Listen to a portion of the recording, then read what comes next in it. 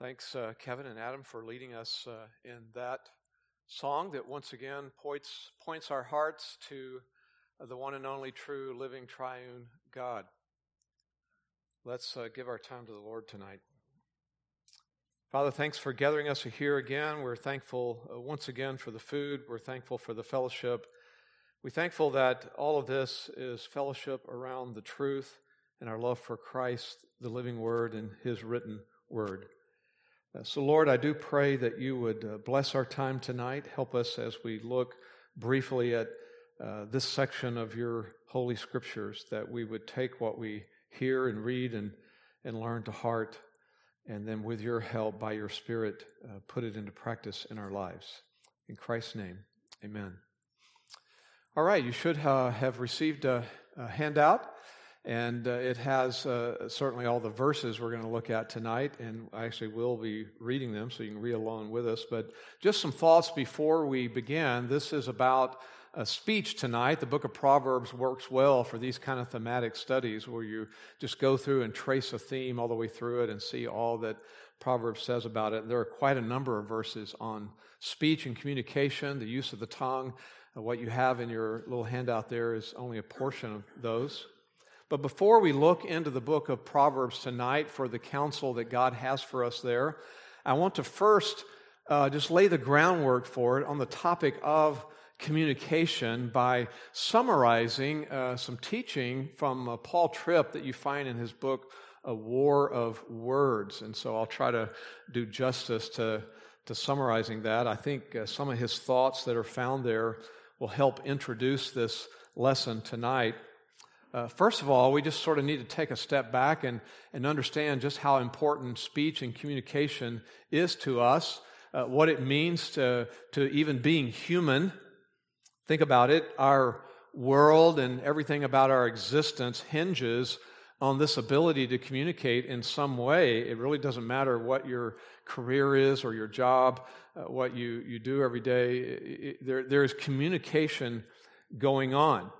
And we can experience the negative side of this when we're around somebody who does not communicate well or communicate sinfully, or even when you go to various parts of the world and you go to a country where there's a different language spoken. I mean, their communication is fine. It's just that you and they don't speak the same language. And so when you're traveling and you are especially trying to minister in another country, in another culture, it makes it so difficult, and it can be frustrating at times because of the language barrier, we call it, when you can't speak their language. And you resort to all kinds of techniques, whether it's pictures or charades or writing things out or pointing or whatever, just to get your thought about. I've been to Italy now probably about 30 times since 1995, and have learned, some of the language along the way, and so I can make my way around the country. But everything I've learned, and when I converse with people over there, I can only speak in the present tense. And so when I'm saying something that needs to be the past tense, I just say it in the present tense, and I point backwards like this, and they just sort of get the message somehow. And so that's the kind of things you do in order to get your point across. It's very basic to being human, even in the most challenging situations. We will seek out ways to make communication happen. Have you ever read some of that or seen it in a movie or something, where those POWs, like during the Vietnam War, were in prison camps, or maybe other wars as well, how they would communicate with one another? They would develop a tapping system in order to be able to speak to one another through the walls, just because they're desperate to communicate with one another. Out in California, part of my responsibility for a while when I was put over all the adult ministries of the church was being over the deaf ministry. That's a very vibrant ministry at Grace Church there. And they have quite a number of deaf people and some skilled interpreters. And so I did try to learn just a little bit of the language, and not much at all really, to be able to communicate with it, but to understand it, how it works, and to understand the fact that it's when they're signing, they're not signing English. It's a different language with a different syntax. And I needed to learn even a little bit about their their culture. So I was always amazed by those in the deaf community, how they developed an entire language. And other countries have their own. They don't necessarily use at all American Sign Language, in Germany or Russia, but they have their version of that. And it's so important that how they use their hands, the hand motions, and their facial expressions are very important in when they communicate to one another. And who isn't amazed at the story of someone like Helen Keller, born both blind and deaf, and yet she learned to communicate. Just making the point that communication is important. It's powerful. It's significant.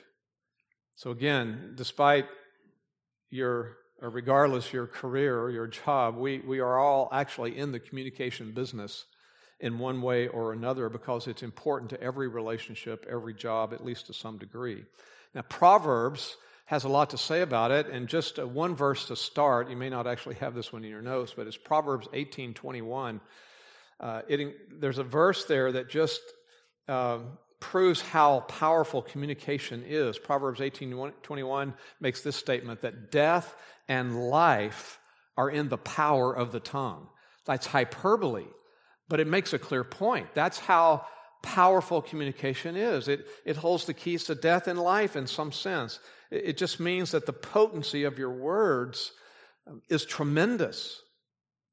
Now, what makes our communication so significant is not only how much we need it, but why we even have it and where it comes from. Its source is the Lord Himself.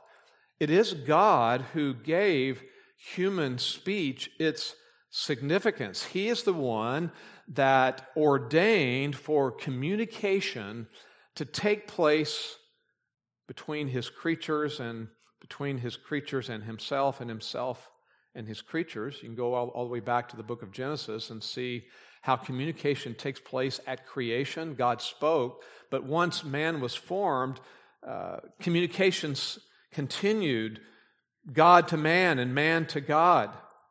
You get to Genesis chapter 3, there's a lot of communication going on there associated with the fall.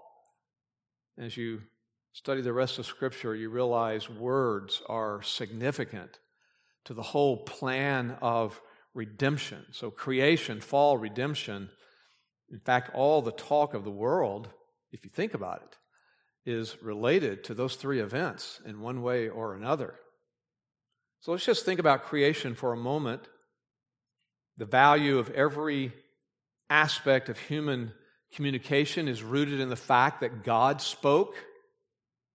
He spoke, created the world out of nothing, and then into this world that He created came the voice of God speaking words of human language to Adam and Eve. There was a language. People wonder about that. What did they speak? We don't know. They spoke some language that God ordained, God created. They understood it. And so God revealed Himself that way to Adam and Eve through words. He revealed His character that way. He began to define His ways and His will through communication. It gave them an identity that they could hear and speak back to Him, and He even gave them the ability, Adam and Eve, to communicate with one another. That ability made them unique in all of creation, and that's still true today. And I know that people spend lots of money on experimentation and sort of projects and things to understand the language of dolphins and baboons and so forth. But whatever it is they do, it's not anywhere near at the level of what human beings can do. We can actually take our thoughts and we can think things that animals can't think about the future, and we can be aware of our own self and presence, and we can wonder about things and dream about things.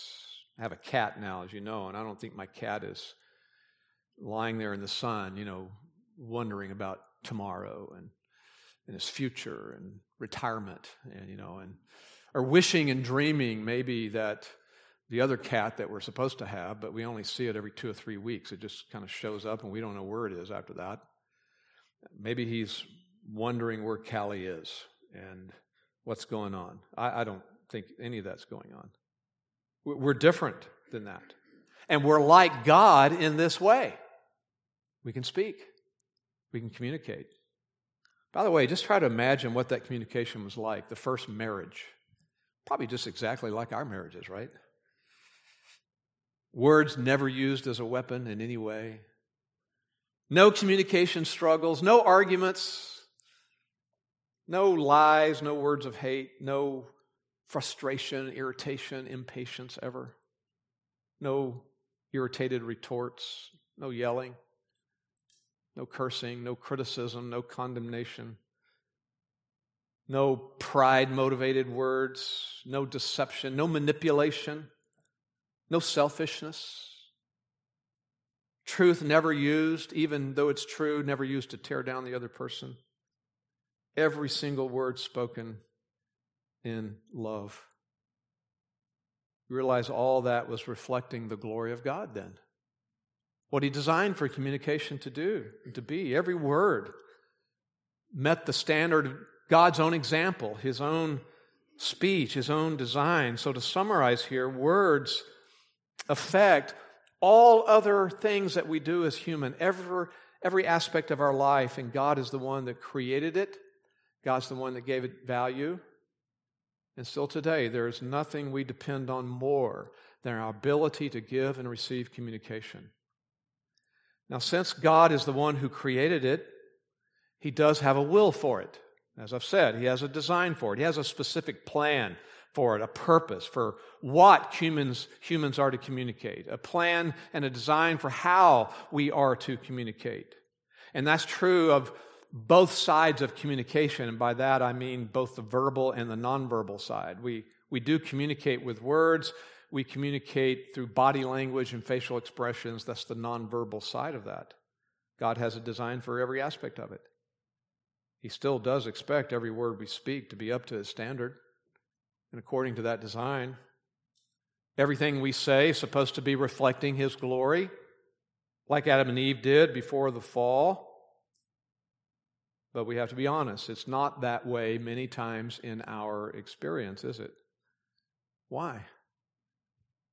Because God was not the only one that spoke. Adam and Eve were not the only humans that spoke. There wasn't just three who spoke back then.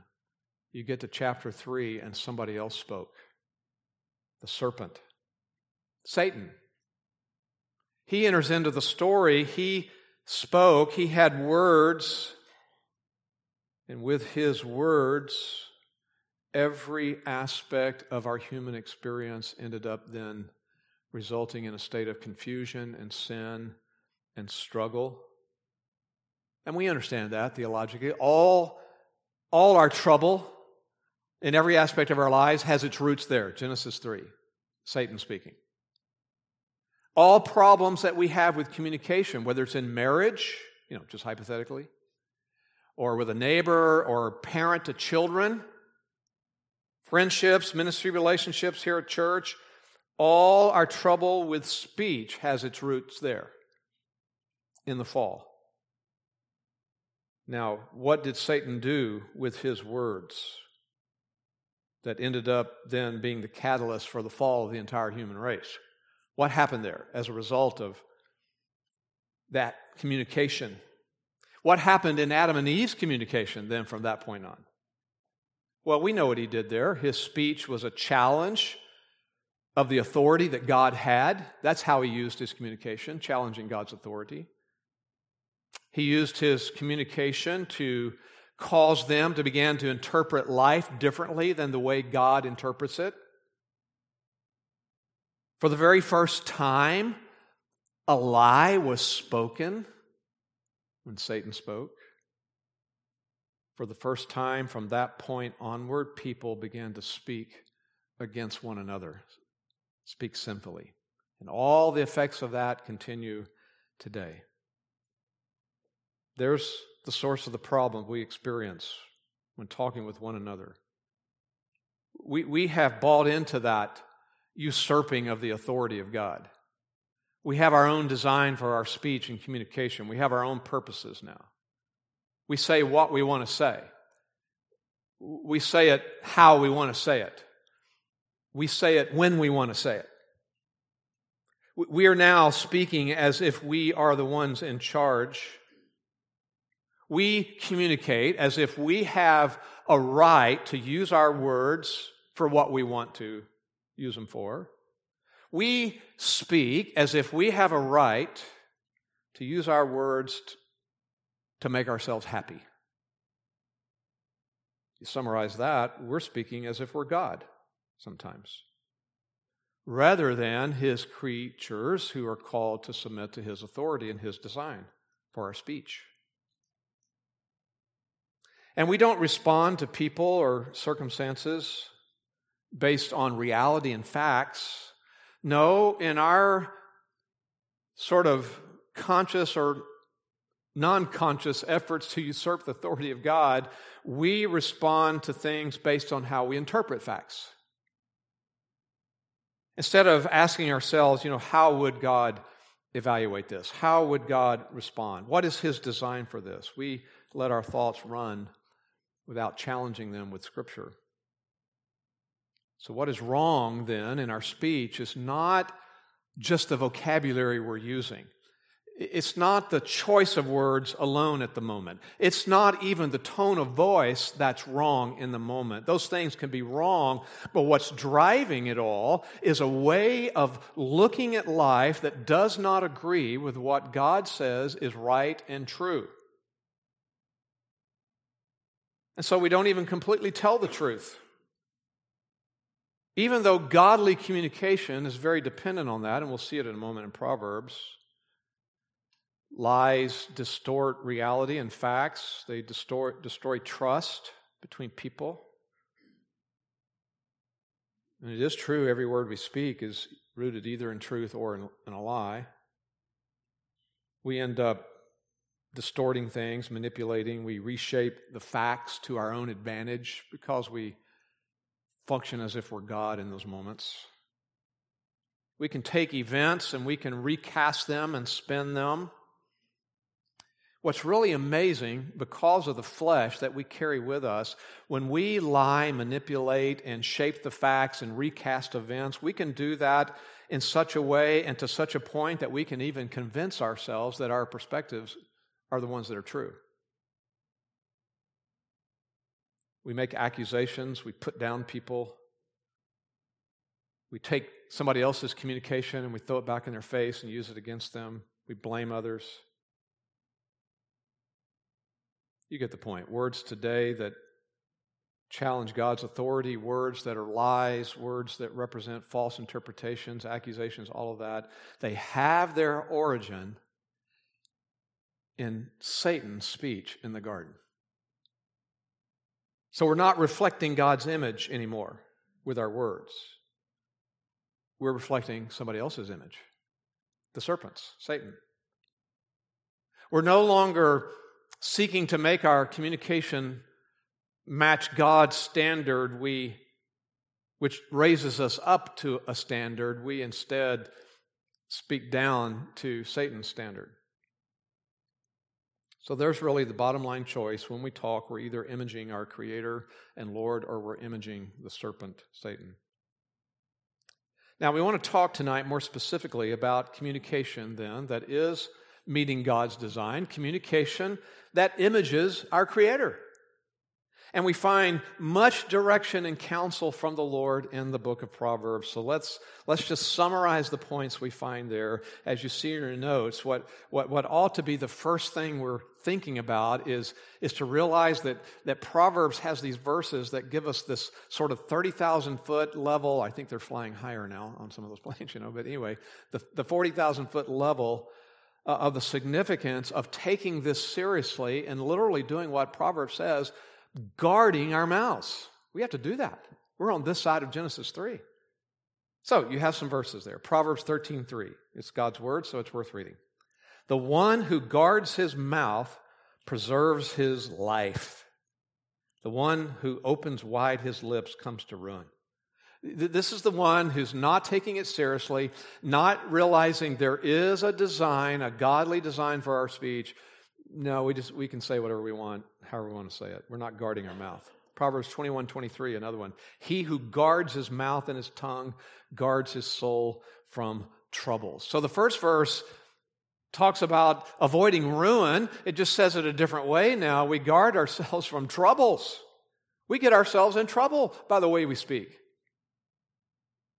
So this is where it all begins. Biblical speech, it begins with an attitude of guarding our lips, being on guard. And guarding is for a certain purpose. The purpose is that we end up being like God, or to put it in proverb-type terms, we guard our mouth so we end up being wise in how we communicate. Proverbs 10:31, the mouth of the righteous flows with wisdom. 15:2, the tongue of the wise makes knowledge acceptable. But there's another kind of person, the mouth of fools just spouts folly. Not on guard.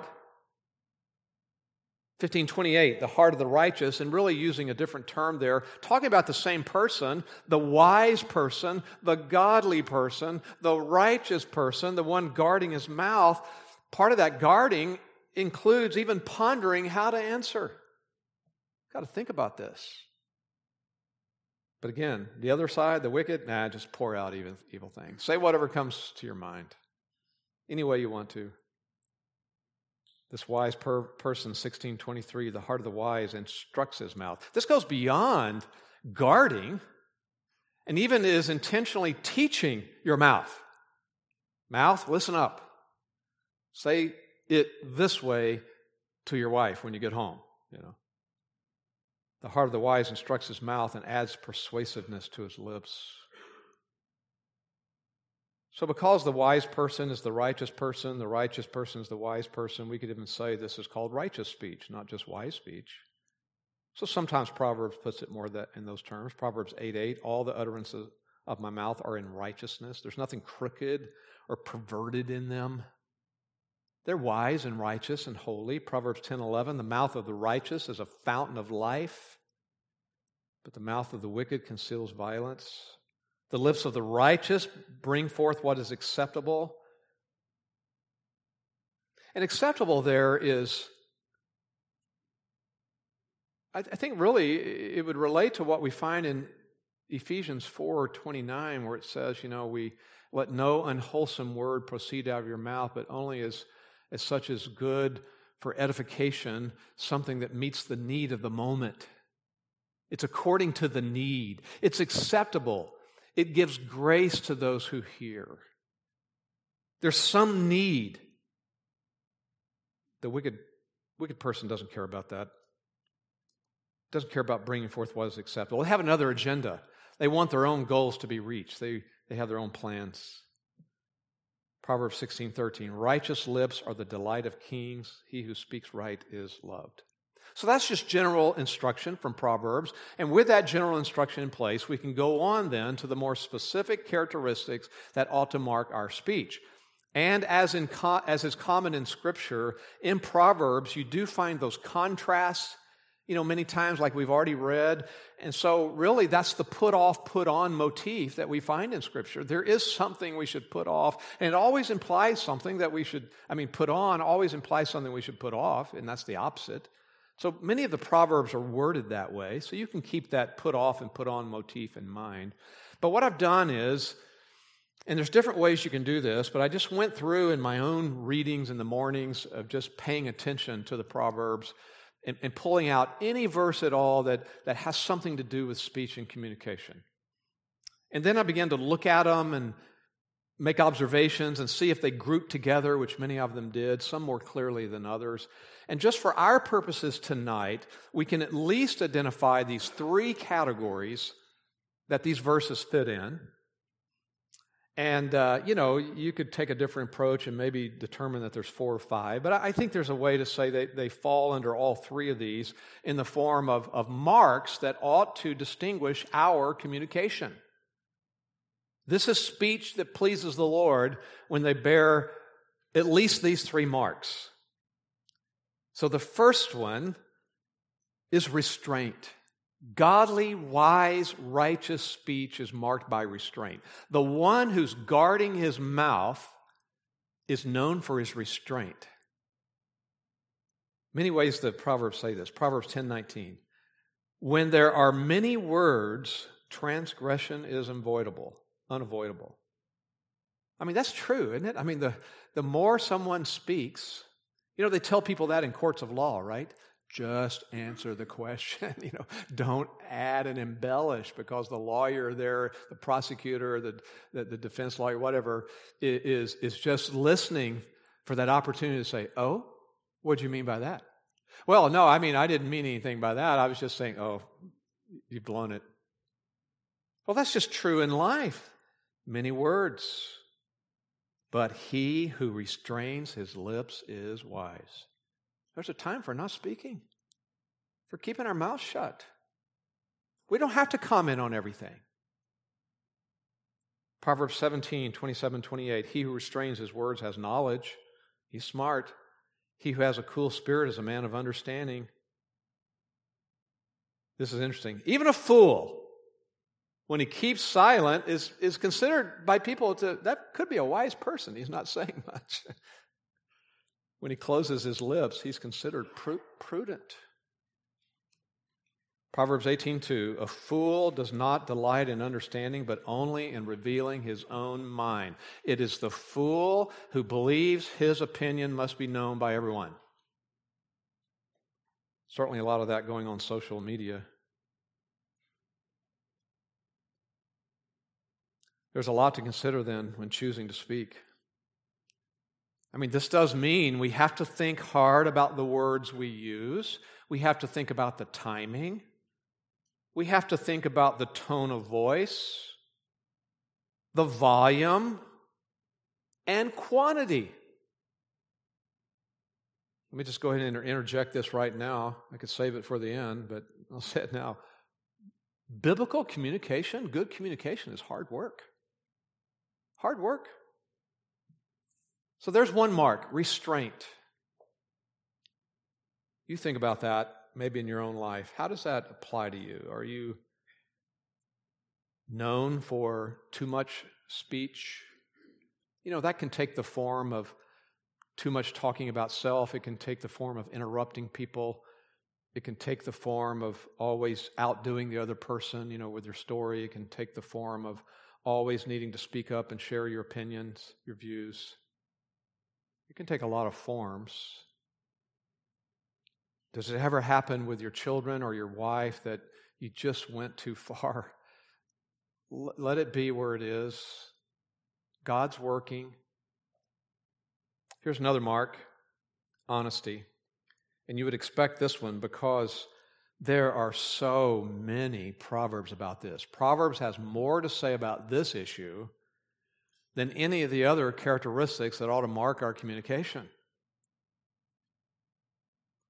Bunch of them. Proverbs 8:7. For my mouth will utter truth, and wickedness is an abomination to my lips. 12:17. He who speaks truth tells what is right, but a false witness, deceit. 12:19. Truthful lips will be established forever, but a lying tongue is only for a moment. 14:5. A trustworthy witness will not lie, but a false witness utters lies. There's the spinning, the spin doctor idea. Trying to shape things, trying to manipulate. A trustworthy witness will just tell the truth. 14:25, a truthful witness saves lives. It helps people. He who utters lies is a treacherous person. Dangerous. 24:28, don't deceive with your lips. 25:18, like a club and a sword and a sharp arrow is a man who bears false witness against his neighbor. So sometimes the dishonesty comes in that form. There's several verses about that, being a false witness. But there's other forms of how our speech we can lie in other situations, whether we're spinning something at work with our boss or not being honest to our wife or whatever. 26:28, a lying tongue hates those it crushes, and a flattering mouth works ruin. That brings on the table another form of dishonesty, is that flattery. 27:6, faithful are the wounds of a friend. We have to speak the truth to people if we love them, but deceitful are the kisses of an enemy. The one who doesn't love us doesn't speak the truth to us. If we don't speak the truth to someone, it could be evidence that we don't genuinely love them. Yes, I'm allowing for the fact there's a time to consider the timing and the setting and all that so that you can be wise, but we don't want to be that kind of fake friend who never tells the truth. 29:5, a man who flatters his neighbor, spreading a net for his steps, it's going to come back to haunt him at some point. And dishonesty is like that. And you see it in the sitcoms. It's a regular sort of thing that happens in sitcoms. And this has been going on for a long time, and not just, ones today or in the 2000s or the 90s or whatever. But, you go all the way back to the ones I grew up on, Lucille Ball and things like that. There was a very familiar storyline was deception and lying and getting into trouble and then being found out. It does come back to haunt us. Just keep in mind, though, some of the other forms of dishonesty that I've already alluded to. Dishonesty is more than just overt lying. Deceit is one of those that I've mentioned. It may not be that what you're saying is untrue. What you're saying could be true, but there's more truth that you're not telling in order to shape things. It's trying to give a dishonest impression of yourself in a situation, or manipulating through kind of deceit. Exaggeration is another one. That's different than hyperbole, when we say things that everybody understands as hyperbole. If we say that, man, I've got 1 million things to do this weekend, we understand that's hyperbole. Nobody really is trying to do the math and figuring out how many things you need to do per minute in order to accomplish 1 million over 3, we understand. I'm talking about the kind of exaggeration that's meant to embellish the truth in order to manipulate. Could be sweeping generalizations, or even using those words never and always, those two dangerous words that end up being extreme exaggerations and seldom true. Deceit, exaggeration. There's another form of dishonesty, evasion. Evading the issues, not really answering somebody's question, changing the subject, getting somebody off on a minor issue to avoid the real issue. A couple more here or so, not in your notes, but disguising the real message, using innuendo to try to make some hints, and when all the time you're trying to get a message across, but really hiding the real truth. Giving backdoor messages. That conflict between the verbal and the nonverbal, that can be a form of dishonesty. Someone can speak one thing and say some words, but the tone of voice say something different. Blame shifting is dishonesty. When we shift the blame to someone else or somebody, some other situation, what we're really doing is lying, saying that we're not really the problem or not part of it. My point is, when it comes to this one, since Proverbs says so much, there's a lot to consider when you're seeking to image our Creator, seeking to develop a default setting is what we want. That default setting, so what naturally comes out is the truth. And the only way you make a default setting like that is to do it over and over. To think about what you're saying and make sure it's true. And you start your day with a prayer, Lord, help me today that everything that comes out of my mouth is true. Just a side comment. Why does Proverbs and the Word of God in general take dishonesty and lying so seriously? Why should we as parents take lying from our children even more serious than many other things? Because if you get good at lying, then you're opening the door to a lot of other sins that you'll also commit with the hope of covering them up with lies. It's a gateway sin, lying and dishonesty. So our speech ought to be marked by restraint, ought to be marked by honesty, and third, this sort of the third category, and there's several things, I'm just fleshing it out a little broadly, but we'll call it graciousness. And that fits that Ephesians 4:29 verse I mentioned as well. No unwholesome words coming out of your mouth, no rotten words, but words that give grace to the one who hears. That meets the need. That's a gracious word. They're gentle words. Proverbs 15:1, a gentle answer turns away wrath. Harsh words just make the problem worse, stir up more anger. The second half of Proverbs 16:21, sweetness of speech increases your persuasiveness. The Proverbs 31 woman is a good example of this. It says she opens her mouth in wisdom, and the teaching of kindness is on her tongue. It's not just for women. She's a good example for all of us. As we instruct our wives, as we instruct our children, as we confront someone, even the teaching of kindness ought to be on our tongue. And this kind of speech, gracious, kind speech, ends up being profitable for people because it encourages them. How we so need to be a source of encouragement to one another in this discouraging world that we're in. How we need to be a source of encouragement to our wives and not part of her burden. Being constantly frustrated and irritated with her. Life's hard enough for her. Being a source of encouragement to her. How we need to be a source of encouragement to our children that are growing up in such a terrible fallen world. Scripture even commands us on that one as parents. Don't exasperate your child. Don't provoke them to anger. Ephesians and Colossians. Instead, be a source of encouragement to them. And that's important. Because now we're thinking about our effect on somebody. If we're using gracious words, we can be this source of encouragement. We do need to think about other people over ourselves. See, that's the opposite of that satanic worldview that usurps the authority of God and operates out of a perspective that we have a right to do and say what we want. No, we practice Philippians 2, esteeming others more important than ourselves. And so our gracious words can end up helping someone. And that's what these verses give us. Proverbs 12:18. There's one who speaks rashly like the thrust of a sword. That hurts. But the tongue of the wise brings healing. I mean, the person who's developing this habit of gracious, kind speech is hoping to have a positive effect on the situation, bring about a solution to something, healing even.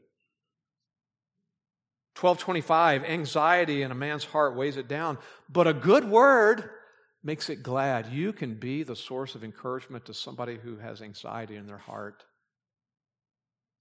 15:4, a soothing tongue is a tree of life. Here's one of those times where he gives you the opposite, perversion in it. Not caring about how you speak or what you say or when. It just crushes the spirit. How many times have we crushed our wife's spirit or our children? Or have you felt that from someone else? It's crushing. That's different than a soothing tongue. I like how 16:24 says, pleasant words are a honeycomb. Sweet to the soul, healing to the bones. You like to talk to people like that because they're helpful. They bring healing and encouragement. 25:11, famous verse, like apples of gold in settings of silver is a word spoken in the right circumstances. That falls under this category of graciousness because we really do want our words to have a positive impact, a healing impact on other people. The situation, it could be a group situation, and tempers are starting to get a little warm and verging on hot, and how often it can happen that someone can bring some words of healing and calming that down.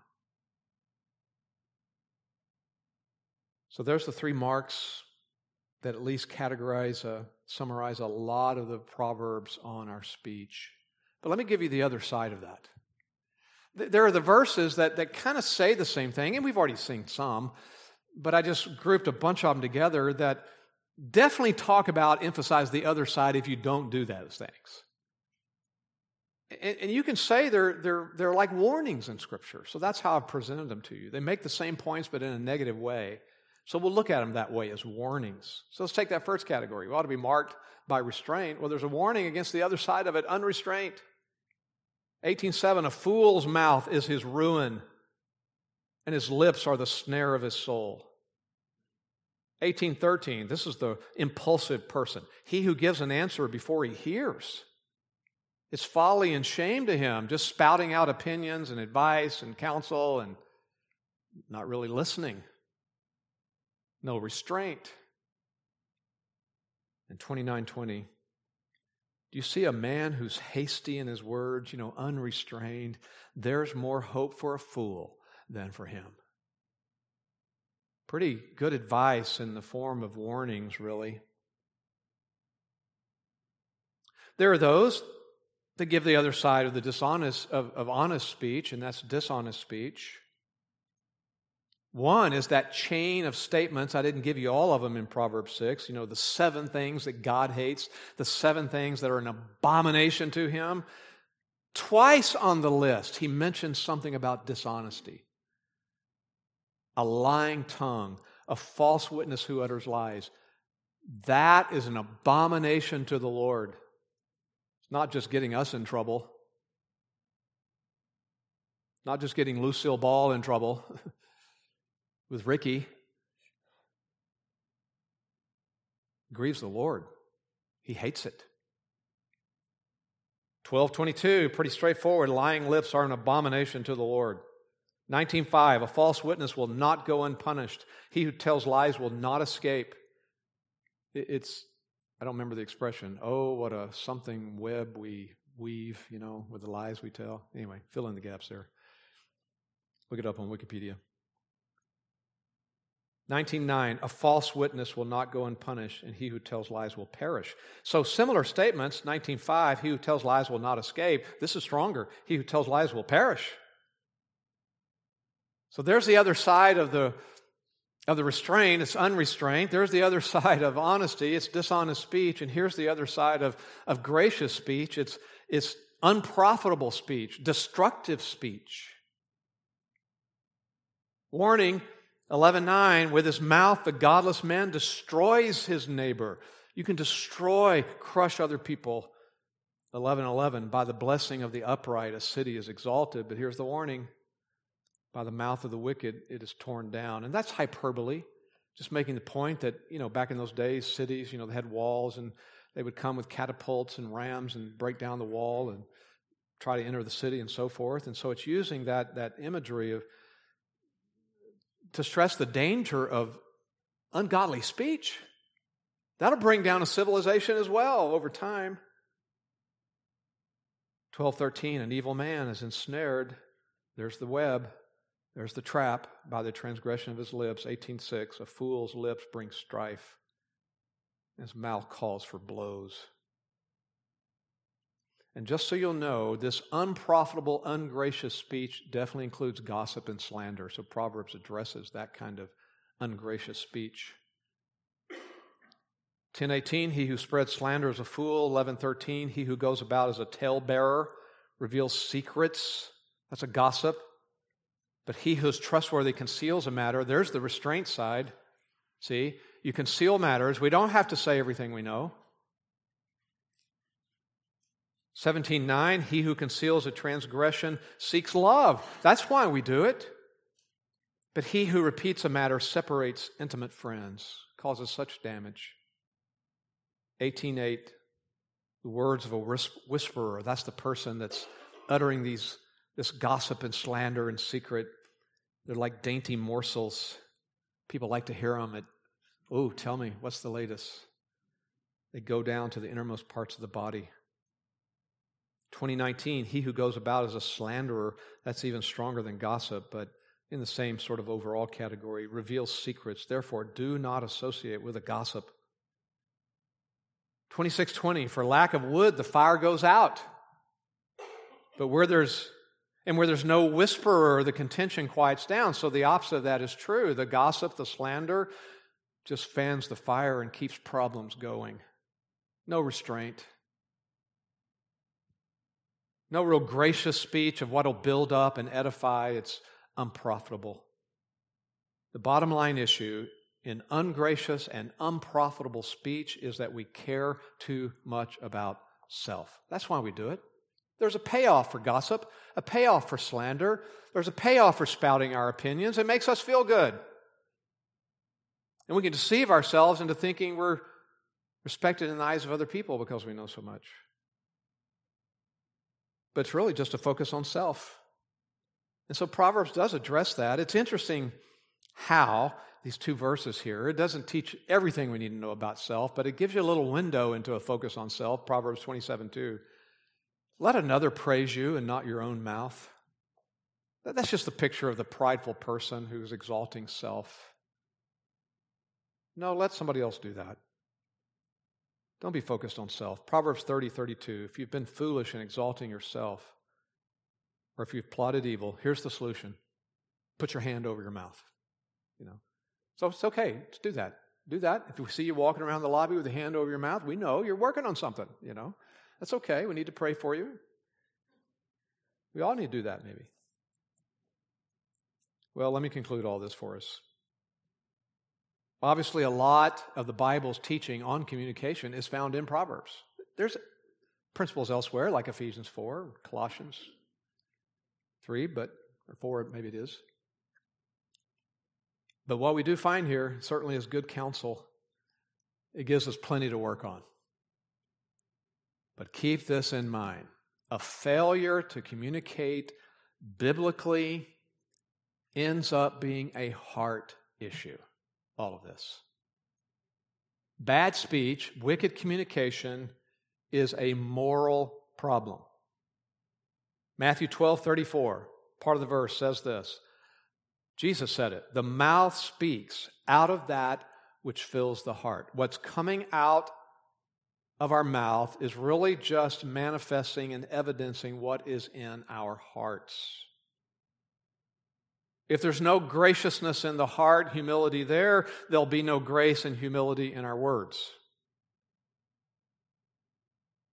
So to say it differently, since bad communication is not, first of all, a skill problem, we can learn skill, but it's not just that. And because of that, what's needed is not just behavior modification. Change must take place at the level of the heart. And this is true of an individual, and it's true of a married couple, of friends. Until individuals and couples come to grip with this fact, there is no then practical help that anyone can give them that will make any kind of long-term difference in their communication. You can teach skill, say it this way and not that way, but if they're not dealing with what's driving it all in their heart, then it won't make a long-term change, and that's true of you, it's true of me. The same point is really made in that classic book, classic portion of the New Testament, James chapter 3, that section there where he talks about how dangerous the tongue is. And uses the analogy of a little rudder that turns the ship and says our tongue is set on fire by hell. But he makes the statement, James 3:8, no one can tame the tongue. What does he mean by that? It doesn't mean that God can't do it, but part of his point there is that our communication problems aren't solved by mere human techniques, normal human means. You can't just change your job, change the location, move somewhere else. You can't just get more education or training and ultimately solve a moral problem. All this does take personal effort. I've already said that. It plays a role. But personal effort alone won't do it. Only God can truly change what needs to be changed. So we seek His help with this. The first answer when there is a communication problem is go before the Lord and search your own heart. Search your own heart for what's coming out of your mouth. What's coming out of your mouth is evidencing what's in your heart. Like a poisoned well, and you're not going to get good water out of it. So here's some example questions. There are others, depending on where we struggle. Is there a lack of openness with your wife or someone else? Reluctant to really communicate and reveal yourself to your spouse or someone? At the end of the day, there's pride in the heart. Okay. Pride and or fear. Two sides of a coin, really. Are your words unloving, harsh, cutting, critical? Well, there's a lack of grace and love in the heart. Is the focus of the conversation always on yourself, your own needs? Then there's a love of self in the heart, and that's sin. Again, the point is there just won't be any change in communication until there's true acknowledgement, true confession, true repentance at the heart level. So pray this. It's in your notes, Psalm 139. This is what you pray on any issue. Search me, O God, and know my heart. He does. Try me. Know my anxious thoughts, and see if there be any hurtful way in me, and lead me in the everlasting way. If you're really struggling with irritating, critical, condescending words to your wife on a regular basis, you've got to go back to then the heart. What is the payoff for you in doing that? There's a payoff. There's a goal you have, and that's what's wrong. Just learning new things to say is not going to ultimately solve the problem. But the Lord searching your heart by His Spirit and the truth of Scripture helps you identify then what those idols are, what those payoffs there that are there for you. And with the Lord's help, you get a different payoff. The payoff needs to be what will please and glorify the Lord at that moment. And second, what will give grace to my wife or grace to my coworker, my friend. We do have hope for this because there's hope in Christ. There's hope for change in any area of our lives in Christ. So remind yourself of the essence of the gospel, that no amount of behavior modification, no cleaning up, no improving of your communication or any other aspect of your life is ever going to earn God's love and acceptance. That's not the gospel. The gospel is not about behavior modification. The gospel is about the perfect life that Christ lived in our place that we could never live, and then dying the death that we deserved in our place. And through our faith in Him, or by His grace, and through our faith in Him, trust in Him alone, He counts all that toward us and saves us. The perfect life of Christ, He credits that to us, and the death that He died, the payment credits that to us. And so we're accepted all because of what somebody else has done, not because of what we could do. So we live our lives conscious of that, knowing that because Jesus came, because He lived, because He died, because He was raised from the dead for His people, we can know God, and as well we can grow to be more like the Lord. We can learn to speak in a way that pleases Him. Just take comfort in promises like 2 Peter 1, 3 and 4. His divine power has granted to us everything pertaining to life and godliness. We can grow in this area. We can experience a measure of change in our communication where it's more godly, and people start to know that about us, especially those closest to us. Through the knowledge of Him who called us by His own glory and excellence, for by these He has granted to us His precious and magnificent promises, so that by them you may become partakers of the divine nature, having escaped the corruption that's in the world by lust. We have everything we need in Christ, the living Word, and His magnificent promises, the written Word, everything we need for life and godliness. Everything we need to live a life that pleases the Lord, including in such a difficult area for us, sometimes communication. So that's what the gospel is all about. The message of the gospel is God changes who we are. Because of His indwelling presence in our lives by His Spirit, we can live lives to His glory. And if there's failure in moments of time, we humble ourselves before the Lord and we repent of that. And we humble ourselves before the person we've sinned against with our speech, a friend, a ministry, a coworker, a neighbor, a friend, a wife, a child. And we tell them, we know the real problem was not the words itself. It's not just, hey, sorry for that. All right, we're okay now, right? We're good. It's my heart. I loved myself more than I loved God or you in that moment. There's the bottom line. And don't try to punt to the thing that, well, you don't know how hard my life is. You don't know, what my wife is like, what my kids are like, what my boss is like, my coworker that I have to stand next to every day. You don't know you don't know my neighbor. No, I don't. But God does. And He gave you this promise in His Word, 1 Corinthians 10:13, long before you were ever born or your neighbor was born. No temptation has overtaken you but such as is common to man, and God is faithful. He will not allow you to be tempted beyond what you're able. Apply that to any struggles in communication. Impatient, critical words to your wife or your children. It's not beyond what you're able to experience some growth in. With the temptation, there is the way of escape so that you can grow through it, you can endure it. The Lord will never put you in a situation without giving you everything you need to do what He has called you to do.